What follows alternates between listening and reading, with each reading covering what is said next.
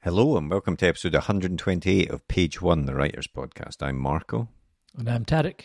And thanks for joining us on the podcast where we like to speak to writers of all kinds about their writing journeys, find out how they got into the industry and try and get as many hints and tips from them as possible.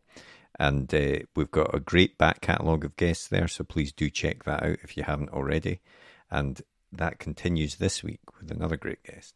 Yeah, this week we're chatting with Kasim Ali, whose debut novel, Good Intentions, is a Muslim love story, a romantic story, but as he will say very shortly, it's the type of story that he has felt has not really been told in the correct way before, and he talks about stuff like the big sick, etc., not really hitting that kind of realistic or representative story from his point of view. I mean, we've chatted to other authors before about representation and how important that is in fiction, and it's not, I don't think Kasim is against these series like The Big Sick or Master of None and things like that, but just that there is a gap, or he felt that there was a gap to tell a story about a different kind of Muslim relationship that wasn't there before. So it's a really interesting chat because Kasim works in publishing as well. So that's right. It's interesting from that point of view, but also he may be the most prolific writer. Oh, he wrote 21 books between when he was 17 and 24. Yeah, the typical daily word count for this man is my month. Exactly. It's crazy. So he'll if you are an aspiring writer, he'll make you feel very bad about yourself with the rate of work. Or very inspired. Yes, indeed. Or very either crash and burn, or you'll go through the roof. But he's a really interesting guy, really funny guy as well, and just interesting to hear someone that has that process, and his planning or lack of planning, in fact, as well, is something that will drive many writers mad as well. So, get ready to be angry. No, but he's a great guy in all seriousness, and it is a really fun episode. So we'll get into it after a quick advert for our writer's notebook, and then we'll be back at the end of the podcast with a bit more chat and to let you know about next week's guest. But for now, on with the podcast. The blank page. To some, it's terrifying, an obstacle to overcome. But we prefer to think of it as an opportunity, a blank canvas to be filled with all of the adventures and characters in our head.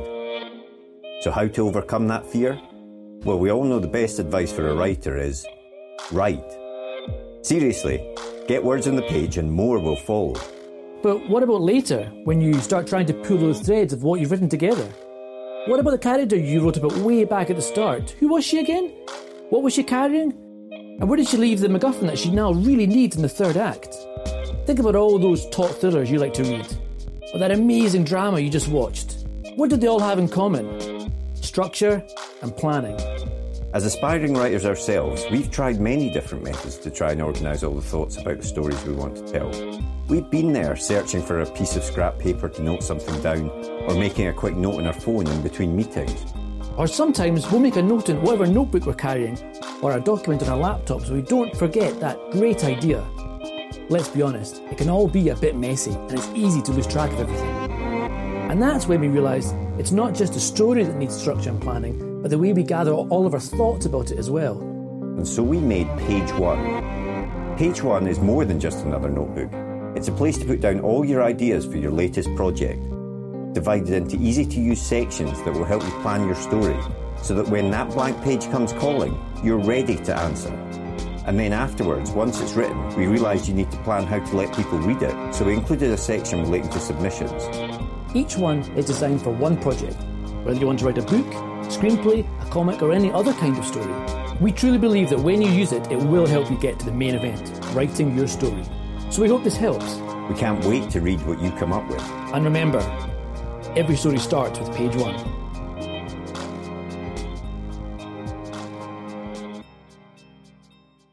Did you always want to be a writer? Because I read something that said that you wrote 2 or 3 books a year for a long time. Is that right? Yes. Yeah.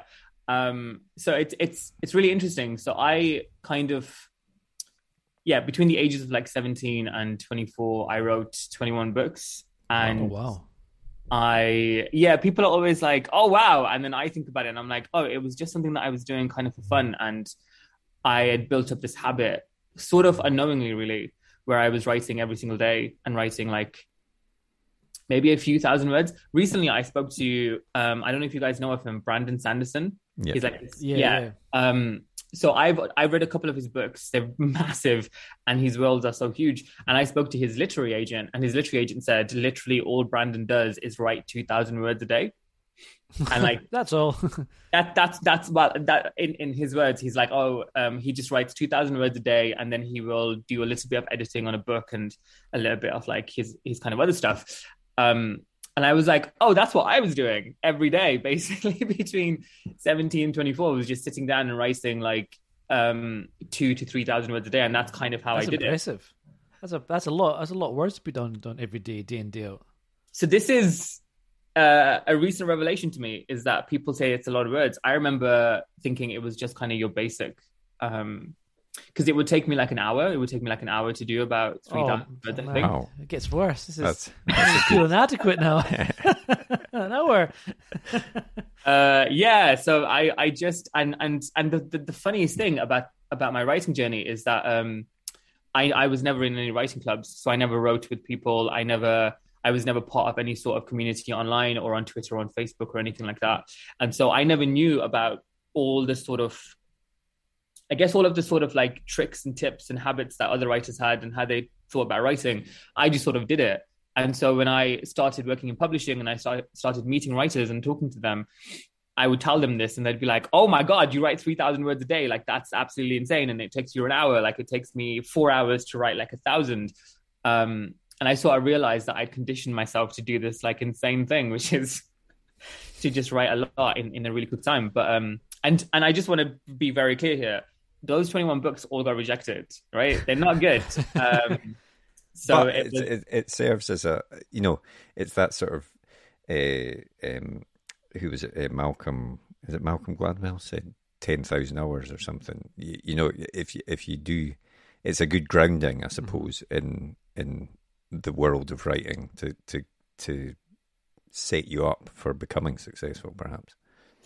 Yeah, I would fully agree with that, because I definitely have conditioned myself into just like sitting down and writing. And so now nearly every day now, I mean, it's kind of gotten less because I have a full-time job, and being an author and having to edit books and all kinds of stuff takes a little out of you. But I still write nearly every single other day, and I still do, like, I will sit down for like 15 minutes and do like 1,000 words or something. And I'm sorry, I thought that would be I'm sorry. When you say this, are you just typing random words in 15 minutes? And then delete the document and... Yes, I'm just typing out the dictionary. No, I recently read this book called 4,000 Weeks by Oliver Burkeman. I don't know if you guys have heard of it. I've heard of it, yeah. It's very, very, very good. And it's all about our relationship to time. And devastatingly, the title 4,000 Weeks is like roughly how long we all have on this planet, like on an average sort of life. And he talks about our relationship to time. And it's really fascinating. He talks about, like, our modern world and technology and like the office and remote working and emails. But the biggest thing that I took away from it is this idea of commitment. And it's a very simple idea, but it kind of blew my mind a little bit. And it's this simple idea that essentially when you are doing something, such as recording this podcast, you just commit to the idea that you are doing this right now. And the kind of bubbling list of things that you have to do, like domestic things, like I need to wash my clothes, or I need to have a shower or go to the gym, or like emails or any other kind of thing that might be bubbling away over here. You just have to get really good at ignoring it. And he sort of says that in our modern society, we actually are really bad at ignoring the stuff that we all have to do constantly. And I think that's what I have trained myself to do with writing specifically, not with anything else, but with writing specifically. I've trained myself to be like just very much in the zone. So if I start writing, like that's it. Like, do not talk to me. I will not check my phone. And my flatmate hates it because sometimes she'll walk into the room and I'm just sort of writing, and she'll call my name or something, and I literally just don't even like hear her. And then she'd be like, "Oh, here he goes again. Right, okay, I'll come back in like 10 minutes." But that's it. And so I don't really, I try not to think about anything else. I try not to do anything else. It gets hard sometimes. I mean, Twitter is very, very addictive. Well, I was going to, yeah, I mean, I think that's a big thing, isn't it? Focus is very difficult I these struggle days. with that a lot. There's a lot of distractions. So if you've trained yourself to be able to do that, then that's a brilliant thing, because, I'm terrible at it. And I see, I was speaking to you, Tarek, about my kids and stuff, and like they'll flip from one thing to the other very quickly. Even things that are fun, they'll move on to something else. I guess there's so much more stuff available now, and even when we were kids, there's so much stuff to draw attention, and it gets worse as you get older because there's just more and more stuff and more responsibilities. And I think being able to siphon a little path through that and say, I'm just going to look at this, that is good. I like that a lot. So I should say, I don't have any kids. I don't have any pets. The only thing I take care of is my Monstera plant. And she just needs watering once a week and just turning a little bit. And she's great. She's over there. She grows very well. So I'm always like wary of talking about that kind of commitment to writing to people sometimes, because I know that everyone's lives are so different. Yeah, sure. But it's... I know, but I was talking about being distracted by Twitter as much as being distracted by kids. I think, more seriously, the habit of getting into a habit with writing is a vital thing, I think, because it's too easy, especially I think if you're sort of starting out on the writing journey, to think, oh, I'll think about it a bit more, or I don't feel up to it tonight, I'll do it tomorrow, and you kind of put it off. But if you can train yourself into that habit, then that's when you can make big leaps forward, I think. Mm-hmm. Yeah, for sure. I find it really enjoyable. I think maybe that adds a lot to it. It's always really fun for me as well. Like, I think I was talking to a friend of mine, and I was saying that the way that I write is almost like I'm reading the book. And she kind of was like, I don't know what you mean. And I was like, and this is kind of to do with my whole thing of not planning, which we'll get to in a second. But I sort of never know what the ending is. I never know what's going to happen. And so I'm so excited by the idea of discovering what is going to happen in this book, that it is almost like reading a book to me, just slower, because writing takes a lot of time. And I think that... Not for you. Wow, is this what this entire podcast is? We hate you, man. This is awful. It's that kind of enjoyment. It's that enjoyment of kind of going, oh, I don't know what's going to happen next, and I would love to know, and then sort of writing it and being really sort of taken by however the plot moves. And I have this friend who I send like chunks of my book to, and quite often she'll just go like, oh my god, I can't believe this happened, and I'll just reply and I'll say, I know, right? I don't know what's gonna happen next. And she sort of is always just struck by the fact that I don't know, and that I'm as excited as she is to like have discovered whatever is happening in the book. So I think that adds a lot to it. It's not just the fact that I have this habit of like writing every day, it is also that it is like massively enjoyable to me. Like on my sort of activities that I love to do, it's really high up there. And I think I've spoken to other writers in my job and also like through the author journey, and they kind of talk about it as if it's this like chore and it's like painful to them. And I've never felt that. So I feel incredibly lucky, because writing has never felt like that to me. Well, let's chat about that right process then. You say you don't do any planning when you're sitting down to write, and does that mean, do you find yourself writing yourself into corners? Do you find that you have an idea and you're like, crap, I need to go back and then set that up at the start of the book? Does that mean you have to edit as you go quite a lot? No.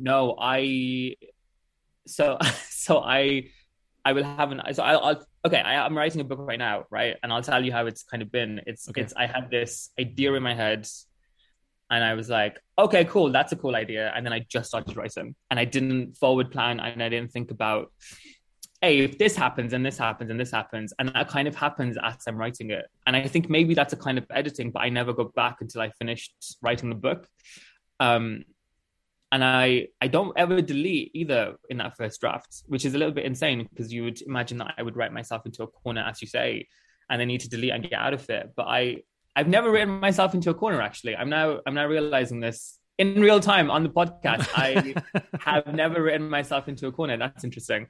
But I will have an idea and I will just start writing. And my mind is quite visual. So like I will always start with like a very, I guess like a visual scene. I will like see it in my head of like how this book will begin. And then I will just go off that. And it really, really baffles people. And I never know how to talk about it because I always feel a bit stupid when I just say that because people are always, I was talking to a writer and she says she's got 3 spreadsheets with like timelines and characters and plot points and all kinds of stuff. And I was just like, I don't have a single document planning anything. I mean, but do you have, sorry, Tarek, I was just going to say, do you have anything of the, you know, obviously this visual scene comes to you first and you start writing that, fine. But do you have any sort of forward tendrils going in, you know, maybe this might happen, maybe that might happen, or is it literally through the process of writing that you find out what happens? It is through the process of writing. And it is really bizarre to say it like that. And I do often feel like I'm letting people down when I say that because I think people will come to writers for like, you know, what is the trick that works for you, or like do you have like a special kind of plan or something? And I just always have to say I just sit down and write, and I can see the disappointment in people's eyes. Because it's because I love listening to writers. I love listening to them talk about their kind of craft and how they come to it, and I just never have any of that. The book that I'm writing now, I literally have no idea how it's going to end, and the ending is obviously incredibly important. And I don't know, and I'm like really excited to get there to find out how it ends, which is insane because I'm the person writing it. But we've chatted to a whole bunch of folk, obviously, and everyone does have a very different approach to it, and there isn't really anyone that's. I mean, there's similar approaches, obviously, but everyone does seem to have their own way in, whether it's starting in the middle or writing scenes patchwork and then put them together, or just or having a really super detailed plan, or just having a kind of here's points I want to hit along the way, but how I get those points, I don't know. But you're definitely the first person I think we've chatted to who is really in the dark, and I find that quite interesting. That kind of just, and also the fact you've never. I mean, so you wrote those 21 books at start, and I do want to ask you about those. You know what you did with them, and do you think writing those books taught you subconsciously, like, to keep yourself on a path, on a safe path? Yeah, about structure and things like that. Does that all come? It all comes sort of naturally to you. I think it must have, because I think back to the first book that I wrote, and literally all I wanted to do was kill every single character in it because I was 17 and emotional, and going through an emo phase clearly, and that was the only thing that I told myself. I was like, everyone's gonna have to die, and then I wrote like a dystopian, and I just was like, I just wanted to be like the Hunger Games, and I just was like, cool, let's just write this thing. And I guess in doing that, like, I must have taught myself how to structure a book. I must have taught myself how to plot a book without ever actually needing to sit down and plot it. Because now I was talking to a friend and we were kind of discussing writing a book together, and she was like, oh, I'm so excited to sit down and plan it and like, you know, do the whole sort of like set by set, like this is what happened and this is what happened in this scene and this scene. And I was like, oh, that's really boring to me, because actually if we set everything out and I know what the ending is, I don't want to write it. And she just sort of was like, what do you mean? And I was like, well, if I know what the ending is, why do I have to write the book? And we just sort of sat there and stared at each other. there definitely is that kind of element of the more I plan something, if it takes away the fun of writing the scene. I definitely want some. I'm too nervous to write something without any idea of where I'm going with it. But I do like to have some kind of spontaneity as I'm going, for sure. So I definitely get that. Yeah. But I want to ask about then, if that's your process in getting the first draft done, does the second draft, you know, how does that how does the revision process work for you, and is there a lot of changing that you're making at that point? So now I have to tell you the devastating thing, which is don't say that first draft's perfect. Well, no, I wouldn't say that, because no first draft is perfect. Take that from me, an editor. No, I've never revised a book before sending it out to anyone, which is quite frankly insane, and maybe why like those 21 books got rejected because I never went back and revised them. I am only now with my second book, my second sort of contracted book, that I'm going back and revising it, and that's been really interesting because I've never done that before, and I'm finding it really hard because I can already feel the boredom in me where I'm like, I already know how it ends. Why am I sitting here reading this book? I already know how it ends. And it's really difficult to do it by myself. But Good Intentions, the book that was published in March, like I sent that to my agent without ever reading it back to myself. Wow, that's bold. Yes, I think it speaks to the massive ego in me. well, see, when you're editing your second book now, what sort of stuff are you changing? What do you find? What sort of things do you find yourself editing then? So I'm an overwriter. Like it's really, really bad. I will. My editor likes to. The editor who acquired me. She said, when one metaphor works, you like to use about 8. And I can completely see what she means because now I'm going through my second book and I'm like, oh yeah, I didn't need to say he was like sad in this like 10 different ways in like one paragraph just when one would work. So I'm seeing a lot of that, and like I have to pull myself back, and there's a lot of like repetition, and like that's really interesting. But I think structurally, like I haven't really changed much of it. Like everything sort of like works on a structural level. It is more just a sort of like going in and getting rid of those little bits of repetition and that kind of overwriting that is just happening when I'm writing my first draft. And I think that has happened to like every single book of mine. I remember Good Intentions was like 90,000 words when I finished my first draft, and then it went up to 120 because we added like a couple of more things, and then it went all the way back down to like 94, and that 26k that we lost was literally me repeating myself like paragraph after paragraph after paragraph. And I remember looking at the line edit and being like, wow, I really like just, pushing the point home and not letting the reader be like, okay, we get it. It's interesting because your day job is as an editor, as you say, assistant editor at Penguin Random House. Does that, do you think that helps or hinders you in any way when you're doing your own writing? It sounds like, because presumably as an editor, I'm not sure what type of editor you are there in terms of, what's your day-to-day role. But does that, presumably that involves looking at things like repetition and things like that and picking up on that? Yeah, it's a lot easier to do it to someone else's work than to do it to your own. It's a lot easier to sit down and say to someone, oh, okay, structurally this isn't working, and why don't we move this chapter here? And it can be quite hard to, and I think that's why I say like revising my second book before I send it to my editor, I'm finding that quite difficult because actually I'm so close to it, and I kind of need someone else to come in and say like, let's move this around and let's like do these things to it. In my job, like I do read, I kind of edit structurally. I don't do line edits because that gets kind of farmed out to someone else, but structurally, like I do edits, and that's kind of where the writing has actually helped a lot, because I can come in and kind of see, okay, this chapter isn't quite working here and we should move it here, or like this plot point isn't fleshed out enough. I just bought a book, and I sent like a massive editorial letter to the author, and it's all about like basically deepening everything and kind of being able, kind of looking at everything with the big picture view. Mm-hmm. And so I think ironically, actually, what I'm really good at in my job is doing the thing that I can't do for myself as a writer, which is looking at stuff at like a big picture level and being able to move things around. But I'm not very good with other people's writing in kind of going in and being able to take out the repetition stuff, because I don't know if I can't see it or if I know that someone else is going to do it. I think it's the fact that I know someone else is going to do it, so I kind of ignore all that, but I can't ignore it in my own writing. So actually, weirdly, conversely, I think what I'm good at in my editing job is what I'm not good at in my writing. And kind of vice versa.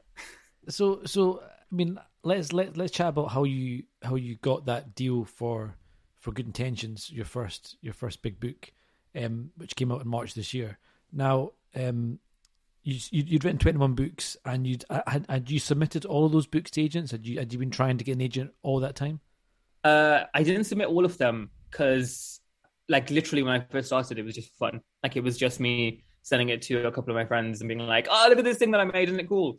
And then when I was at university, a sort of indie publisher came to talk to, I think, the creative writing cohort, but I was doing an English degree, but they kind of asked the English students, because I think there's a lot of crossover between those two degrees, if anybody wanted to come. And I was like, yeah, of course I want to come, because I want to work in publishing and I want to be a writer. And I was listening to this indie publisher talk, and I thought, oh, maybe I could send something out there. And that's when I sort of started with, really digging into like how the industry works. Because before then I didn't know anything. Like, I didn't know anything. I was just a 21-year-old who was like, this is really fun and blah, blah, blah. So and what's interesting is at 21, I had a sort of awakening where I discovered maybe my voice, I think, because before then I was just kind of copying the books that I liked to read and sort of writing my own version of them. I think what I've said before is I was just basically taking my favorite fantasy and science fiction books and putting Muslims in them. So it was like Muslims in space, or Muslims like riding dragons, or like and I sort of, like, when I was about 21, I think I read White Teeth by Zadie Smith, and it kind of blew my mind a little bit, because I was like, oh, like, this feels like my people and my community and like the people that I'm surrounded by in my world. And that's kind of what I want to write. So when I started really thinking about being published, I was also starting to think about changing my writing a lot. So I did send them out, and they got rejected, man, across the board. And here's the thing, I've also spoken to writers who are like, I have all of my rejection emails saved in a folder. I just deleted all of mine. I was like, I don't need to look at them ever again. So I don't have them to access. I don't know how many I did, but I sent like maybe 6 or 7 books out. And I just got rejected for all of them. And it wasn't until the last 2 rejections that I really learned something, because those last 2 books got a lot of feedback from agents, whereas before I was getting, those like very standard form emails.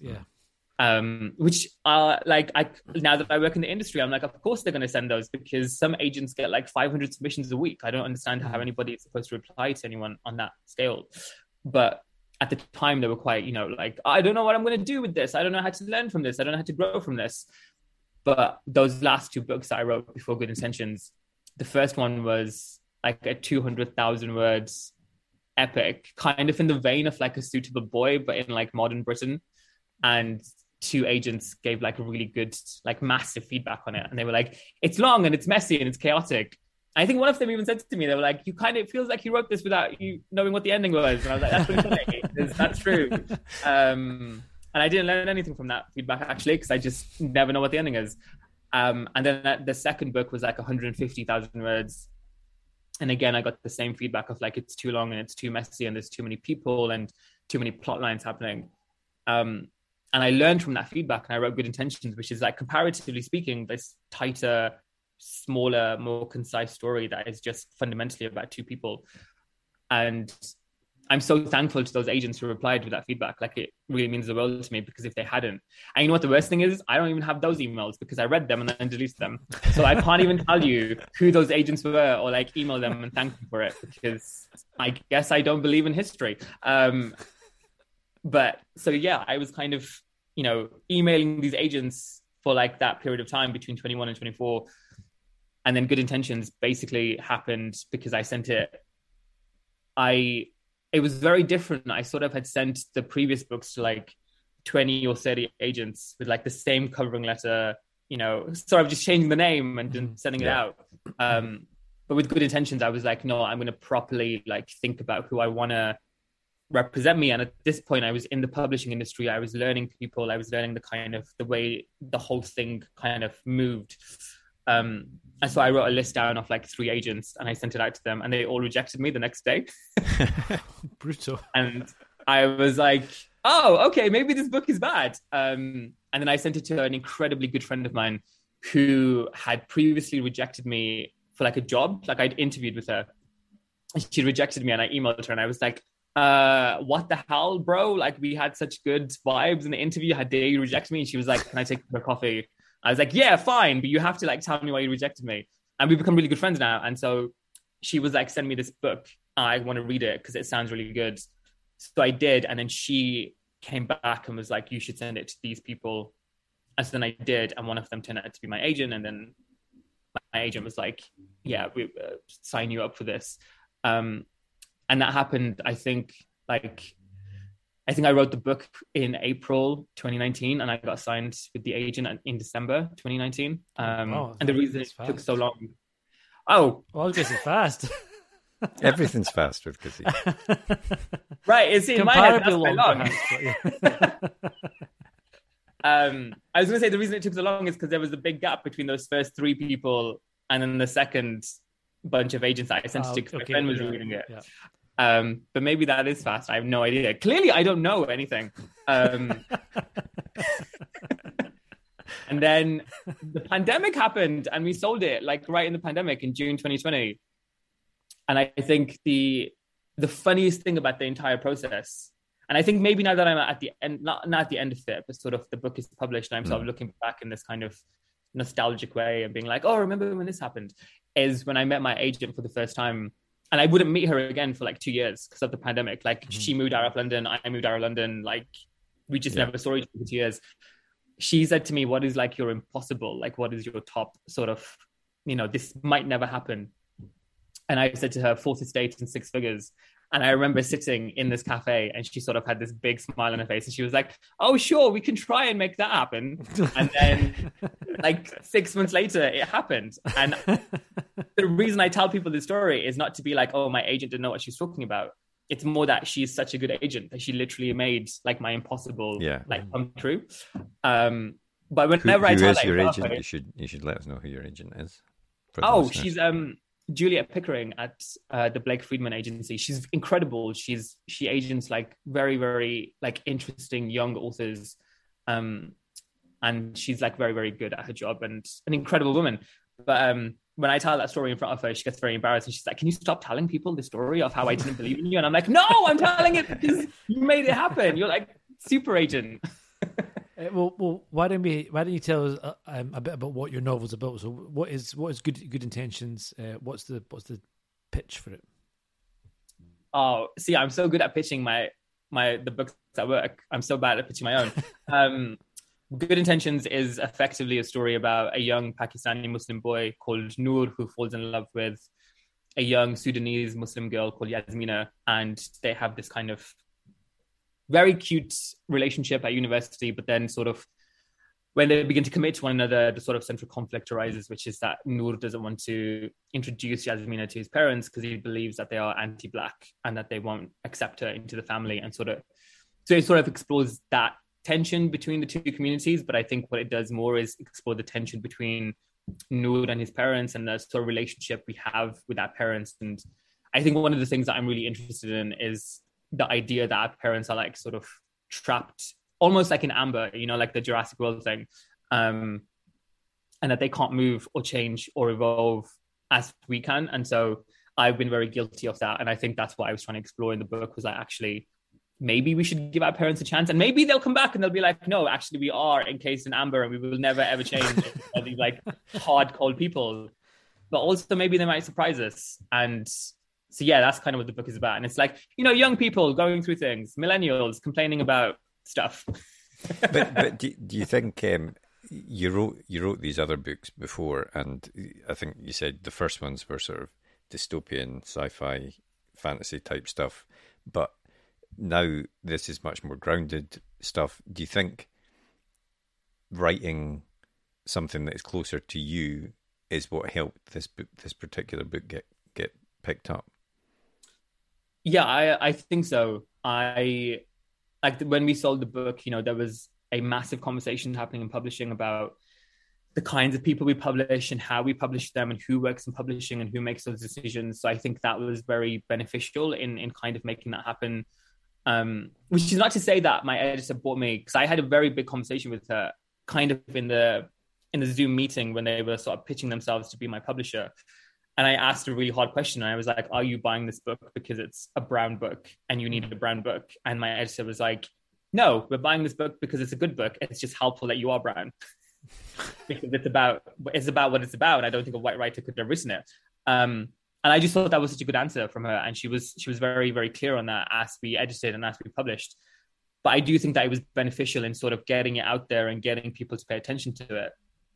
But also personally speaking, I was having a sort of, like I said, after university, having this sort of awakening in the kind of books I was reading and what I cared about. And, I'd started working in the publishing industry, which is like very, very white and very middle class. And I'm very not those things. And so I think I was grappling with that in my writing. And it just kind of, I remember feeling like I don't want to write about Muslims in space anymore because I am a Muslim on this planet. And what does that feel like? And what is that reality like? And maybe that's what I should be writing about. So I think it was a bit of both. I was more comfortable and more excited maybe by writing that kind of stuff. And also at the time that we sold it, there was a lot of that conversation happening that I think helped.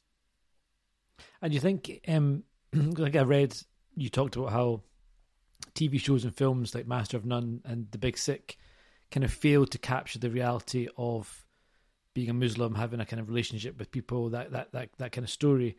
And do you think that, did you feel almost a responsibility to want to try and write a more accurate portrayal? Yeah, see, I guess I would say I wanted to show a different kind of Muslim. Because I think those kinds of Muslims that we see in Master of None and in The Big Sick and in like a bunch of other stuff like Bodyguard, and there was that film on Apple TV, I think called, I can't remember what it was called actually, but it was also kind of a Muslim stepping away from their religion and their culture. I think we've seen that narrative so often and so much that to me, it's just kind of stifling and boring, because I'm like, actually, there are 2 billion Muslims in the world. And I think each one of them has a story as unique as the next. And so why are we only ever getting to see this one story? So that's kind of what I felt about The Big Sick, Master of None. And that's why I wrote this book, because I was like, actually, I want to explore Muslims like me who like might not necessarily pray as much as we should, or, are as observant as we should be, but also still are very much like, we are Muslim and we still belong to this religion and we still finding a place for ourselves in it. And that might change and we might become more observant or actually less observant as we grow up, but that doesn't matter because we still are Muslim. And so that's kind of what I wanted to explore. Whether I feel a responsibility, I think when I wrote this book, I was like, yes, I'm the person to do this, because I had a lot of, main character syndrome. I think now I'm like, it's not my responsibility, but it's what I want to do. So I don't feel a responsibility or a moral obligation to like represent Muslims, because I think what I've learned with the publishing of this book is that it's impossible to represent every kind of Muslim. And even though I never set out to do that, I think people read this book and they think that it is what I'm trying to do. And so it fails them in some kind of way.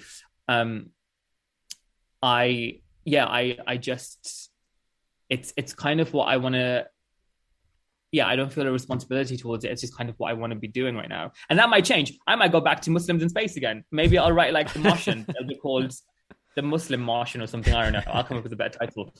But right now, that's kind of what sparks not joy in me, but sort of interests me and excites me. And what I feel really comfortable writing. So when I sit down and I write my 3,000 words a day, that's kind of what sparks it. Do you think, there's a lot of conversation in the industry, not just in literature, but also in other like media, about authenticity and who can tell certain stories and all of this sort of thing. Do you think certain stories can only be told if you have that experience, that background to it? So interestingly you asked that, because actually tomorrow I'm going to Birmingham to do a keynote speech where I talk about representation and who can and blah, blah, blah, blah, blah. And I think I knew how that was going to end, actually. With a speech, I know how that was going to end. For me, I think, and I know some people disagree with this, I was having a conversation with a young Black debut author, a male author, and he had sort of said to me that essentially, you shouldn't have written about a Black woman because you're not a Black woman. And I sort of was like quite struck by that. And I don't know. It was a very interesting conversation because I think he was coming at it from the perspective of like, you shouldn't write about people unless you're part of that group. Yeah. Whereas I was coming at it from the perspective of I wrote not from her perspective, but from the Pakistani Muslim's perspective about that relationship. But that kind of didn't fly with him. I think it's a really big conversation. And where I stand on it is that I think we should be, I don't think we should constrict ourselves to writing about what our experience is, because then we're all just writing memoir as like fiction, right? Which is quite boring to me. But at the very same time, I think it depends on what you're writing about. So for example, I never wrote a chapter from Yasmina's perspective because I never felt like I could, because the book is dealing with like the very specific lived experience of being that person, which I don't have.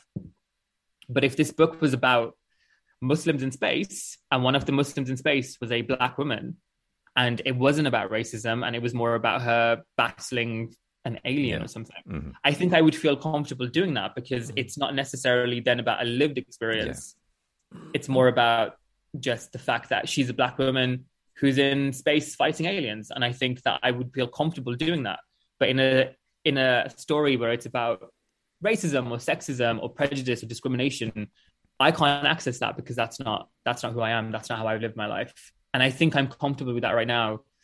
Maybe that'll change in the future. Maybe I will become less comfortable with it. Maybe I'll become more comfortable with embracing different kinds of identities. What I find really interesting is that in my second book, it's about a friendship between a young Pakistani boy and a young Pakistani girl who sort of grow up together. And there are chapters from the Pakistani girl's perspective.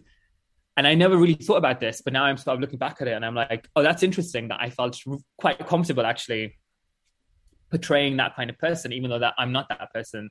And is it because I have sisters and I have aunties and cousins that I grew up with and friends? Is that why I feel comfortable doing that? And it's this constant like reckoning I have with myself about, it's a constant questioning, I think, that I'm having about my writing. So there's no easy answer. There's no simple answer. But what I think we need to be doing more of is like, I think instead of just being reactionary, I think we need to reflect more on why people are writing certain kinds of books. And I'm not saying that Lionel Shriver should be able to use the N-word, because absolutely she should not. But like, I think Nick Hornby like wrote a book, like an interracial book between, I think it was a white woman and a Black guy. And I think people like took him to court over that. I'm like, well, not to court, but like, you know, so the court up Twitter, and said that he shouldn't be able to write that book. But it was a love story between these two people. And he was kind of examining, you know, how would it be from the white woman's perspective. And I just find that really interesting that he was told that he wasn't allowed to write that. Whereas I read that book and I didn't think that he did anything. He didn't do anything wrong with it.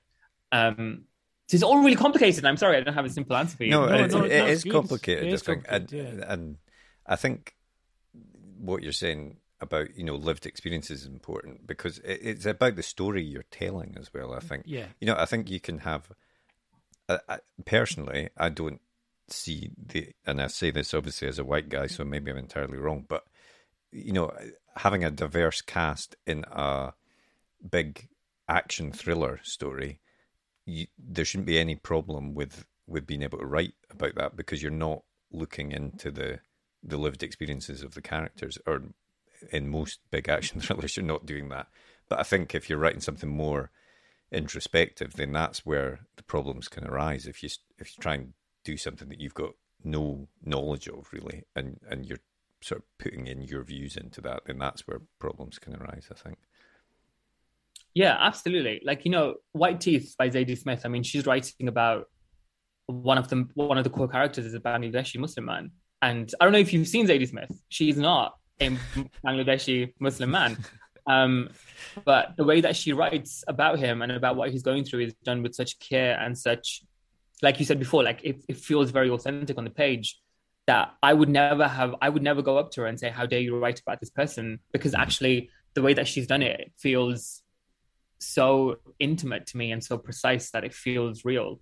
But that isn't to say that maybe there is a Bangladeshi Muslim man out there who's like, actually, I read this book and it doesn't speak true to me. And so I think that's the thing about it, is that everyone's going to have such a different like reaction to stuff. I've had people read my book and say, "Oh, this is exactly my kind of experience, so therefore it's good." And then some people say, "This isn't my experience, and therefore it's bad." And it's just how do you quantify that, and how do you come up with like I don't think you can. But it really depends on intention for me. I think when the Lionel Shrivers of the world, when they come out and they say, I should be able to write about whoever I want, it's always done in like bad taste for me, because I'm like, actually, you're just saying something, but you're not actually thinking about what you're saying, and you're not thinking about what it is that we're saying. We're not saying that you can't write about people who aren't exactly who you are right now, but we're saying you have to do it with care.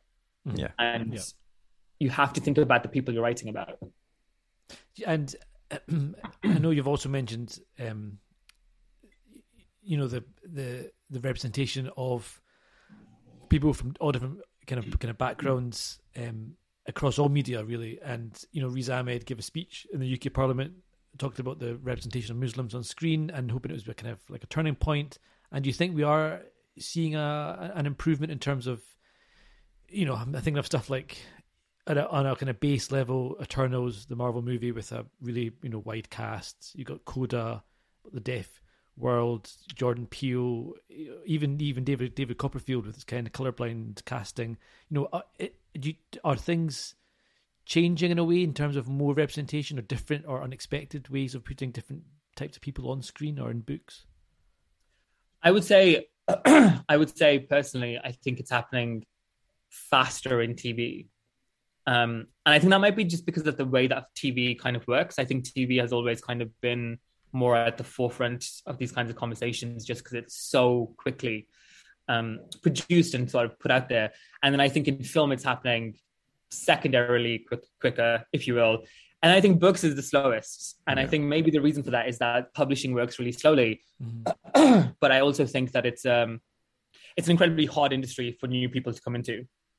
So with films and TV, I think, excuse me, a young director can come in and sort of, like make a film, or like start talking to people, or get funding. And obviously it's hard, and there are loads of people who want to do that, and they're not able to. But I think the kind of barrier to access is like lower. Whereas if you have a person who's never worked in publishing and they want to be an editor or a publisher, it's like literally impossible for you to do that. You have to become an editorial assistant and then spend 10 years working your way up until you get to a point, hopefully you get to a point where you're able to make decisions. And I think also, having worked in publishing, I think there are a lot of people at the top who are kind of holding on to their jobs. And a lot of those people, and I don't say this to be like ageist or anything, but a lot of those people entered the industry in like literally the last century. And so you have these people at the top whose tastes are kind of stuck in that space. And I'm not saying all of them, but like most of them, and most of the people that I've spoken to in those kind of senior decision-making positions, that's kind of where they are. And so they're old school publishing, and they don't want to listen to new things, and they don't want to kind of be accused of being in that space.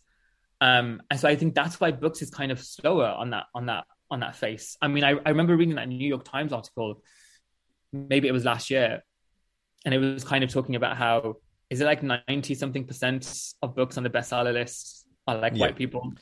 Yeah. Like something insane like that, like an insane statistic like that.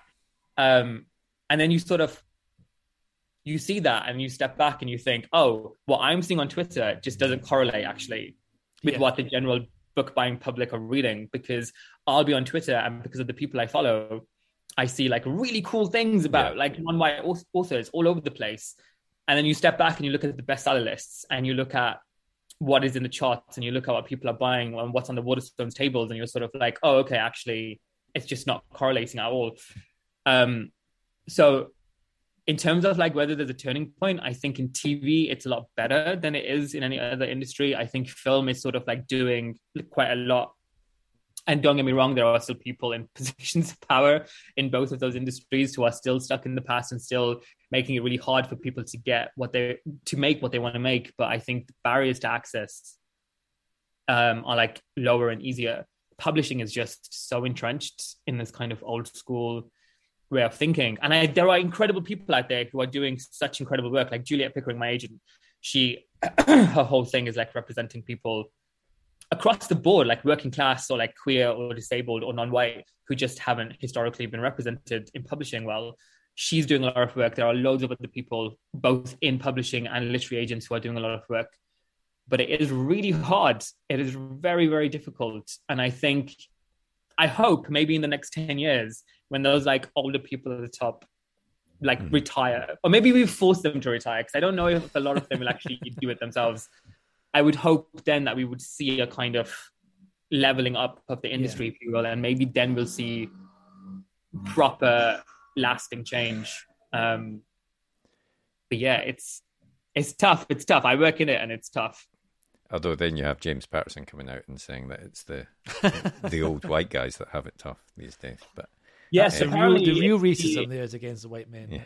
The 52-year-old white man who can't get his book published. Yeah. They've got a billion #1 bestseller novels.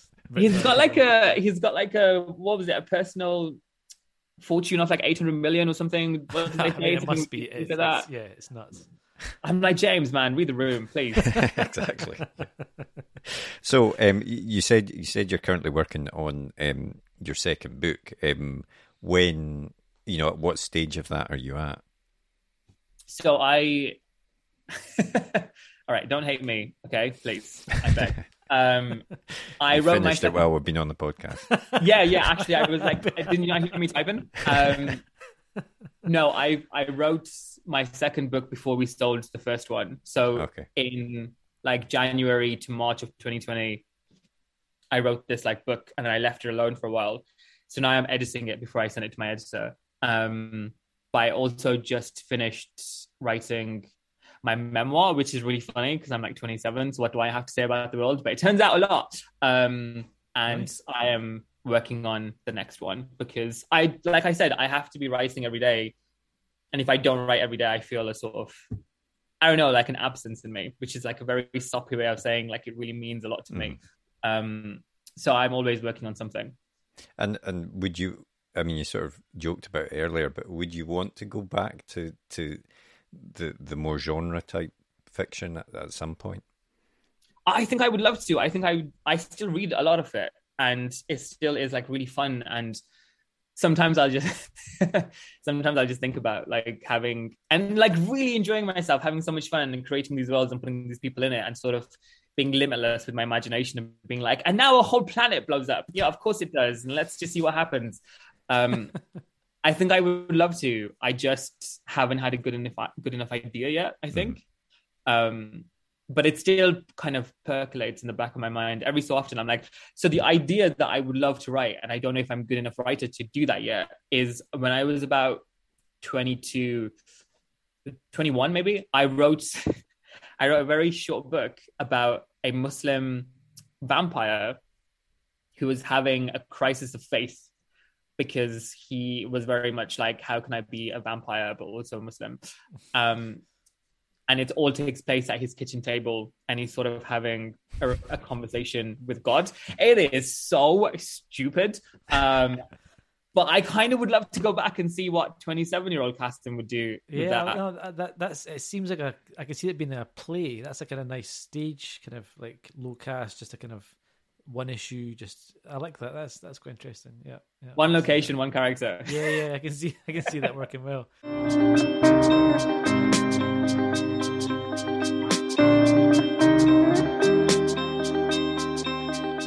What was the last book that you read? The last book that I read is called The Immortal King Rao, which I have right here, actually. How funny. Right there. Look at that. Cool. Nice. And it's by somebody called Vahini Vara, I think. And it's this story of I don't even know how to describe it without spoiling it, actually. But it's about, so King Rao is actually this person's name. And he was born in India and then comes over to America and builds a tech company that's basically like Apple and Google and Facebook all kind of in one. And he kind of destroys civilization. And so it explores... So it explores his life in India when he was like a baby and like the kind of family he was born into. How did he come to America? How did he become this kind of tech giant? And then his kind of downfall, but also the downfall of civilization that was kind of orchestrated by his fingers. And it's like really, really interesting and has a lot to say about our relationship with technology today. So that was the last book that I read. Cool. Nice. What about the last film that you watched? The last film that I watched, sadly, was Thor: Love and Thunder. Oh, sadly. As in, Sadly, it's not very because, good? all right, controversial opinion, yeah? Uh-huh. I think Taika Waititi is about as funny as like Ricky Gervais, and I hate Ricky Gervais. I'm so sorry, Taika Waititi. Oh man, this is a controversial episode. I'm not sure how I feel about all this stuff. I just don't think he's bombs. that funny. I think he's juvenile, and his jokes are all like, ha ha ha, I have a New Zealand accent and I'm talking rock. Like, all right, man, that's actually not that funny. But if you do like that kind of stuff, you'll love Thor: Love and Thunder. Is that what you're I saying? guess so. I guess it just felt very I was talking to my friend about this and how all the Marvel stuff feels very inconsequential now. Like sort of like I could talk for like hours about it, because even though, so like my friends accuse me of hate watching, but actually I watch every single film with like optimism. So I went to go watch Elvis with like, even though I'd read all of the bad reviews, I went to go watch it with a great deal of optimism, because I was like, it's going to be great. And actually had a really great time, because I'd gone in expecting it to be, I think, bad because of the reviews, but also hoping it would be good. And then it turned out to be like quite fun. So I always go into every Marvel film thinking this will be good, and then it never is recently. What about the TV stuff? They've kind of explored some stuff. Like Ms. Marvel, I thought was quite. Well, I've not actually watched it properly yet, but I thought it was quite a fresh. It seems like a fresh angle and stuff. Like Moon Knight. A little bit different. Listen, nah, Miss Marvel can get in the bin.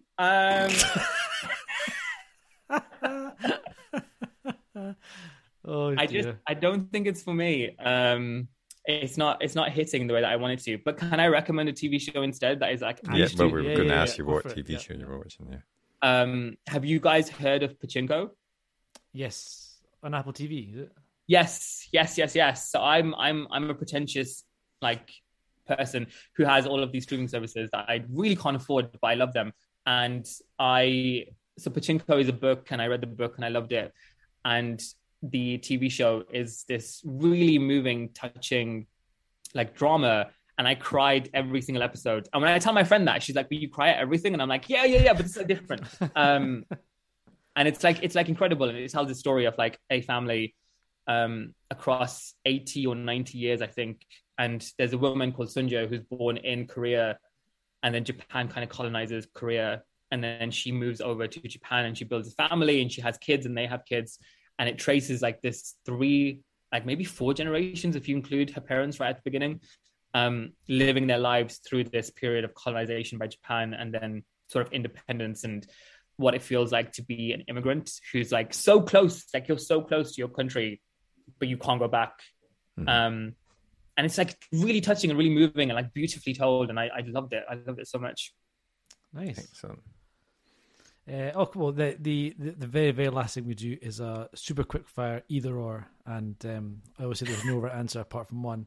So we'll start off with let's go for Michaela Cole or Jordan Peele. Michaela Cole. Nice. TV or cinema? Cinema. Night Owl or Early Bird? Early Bird. Music or no music when you're writing? Music, specifically Florence and the Machine right now. Okay. Oh, okay. And the last one, real book or ebook? Both. I work in publishing, so I'm an equalizer. Nice. That's it. I'll take that point. I'm a big ebook fan. Few and far between trying to find someone who backs that, so I'll take that point. That's fine. I mean, look, I have so many hardbacks, and let me tell you, reading a hardback, sometimes my hands get real tired. Right? I'd love it. Why don't you get an ebook for free when you buy the hardback? They should just give it away. That should be a thing. You know what? I've been pushing this idea for a while, but apparently it eats into revenue. So, but then they sell the ebooks like for 99 pence, like the week after the hardback comes out. Yeah. Like it's it drives me mad. Anyway. Well, that's why I say to my friends who do not work in publishing, when they're like, "I don't want to buy a £25 hardback," I'm like, "Give it like 3 weeks; it'll be 99p." All right.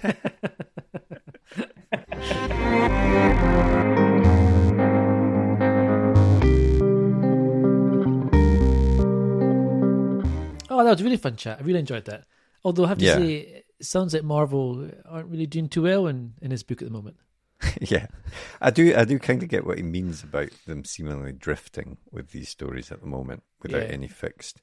The first, whatever they called, was it phase 1, phase 2, leading up to the sort of Infinity War type thing. It all felt like it had somewhere to go. I think in a perfect world, some of the entries in these ones just seem like pretty. I agree with that. Yeah. I think in a perfect world, they would have maybe had a pause after Endgame, just to regroup a little bit. But I totally get, obviously, there's a lot of money to be in this and can't do that. But it does feel like they've not quite kicked the next story. It's not building towards anything yet. And I was reading what it is going to build to, which is fantastic. But it's not doing that yet, and I'm looking forward to that starting. Yeah, so I kind of get. And I think inconsequential, I think, is maybe the word. A lot of it feels inconsequential, including the TV shows as well. I think. Although I still have watched them all, and they're all perfectly. Oh, they're all enjoyable. Yeah, but and I have to say, I do. It's quite funny because you get people who moan and complain when you have to watch 12 things to understand what's going on, and you get people moan and complain when it's too standalone. So it is tricky, but I think I definitely lean towards I want everything to hook in together and to build towards something big. That's exciting stuff for sure. But anyway, we somehow ended up talking about Marvel instead of anything Kasim was saying apart from that. So yeah, it was a really interesting episode. So thanks very much to Kasim for coming on to the podcast. His prolific rate of writing means that he's probably written another 5 books during that recording episode that we've just done. Yeah, exactly. But you can go and pick up Good Intentions right now, and obviously looking forward to what Kazim's got coming out next as well. And next week we've got another great guest on the podcast, another debut author. Another debut author indeed. We are chatting with Shauna Lawless, who is an Irish author, and her debut fantasy novel is launching next week at time of recording. So the week of the podcast you're listening to at the time, and it's called The Children of Gods and Fighting Men, and it's getting some excellent buzz at the moment. Yeah, very much a sort of historical fantasy, taking some of these Irish myths and turning it into a really compelling book. So yeah, we chat to Shauna about that, and she got into being published in an interesting way as well. It wasn't through the usual agent process. So it's a really good episode, so please do tune in for that one. And if you've enjoyed today's episode, please do take the time to rate and review us, and follow us, like us, subscribe us. All of these things helps us continue to get great guests on the podcast. And of course, if you have any questions or comments, you can always get in touch with us by dropping us a tweet in the Twitter machine, which is at UKPage1, or you could always send us an email to the address podcast@rightgear.co.uk. Yeah, and we'd love to hear from you. But otherwise, have a great week, and we'll see you next episode. See you later.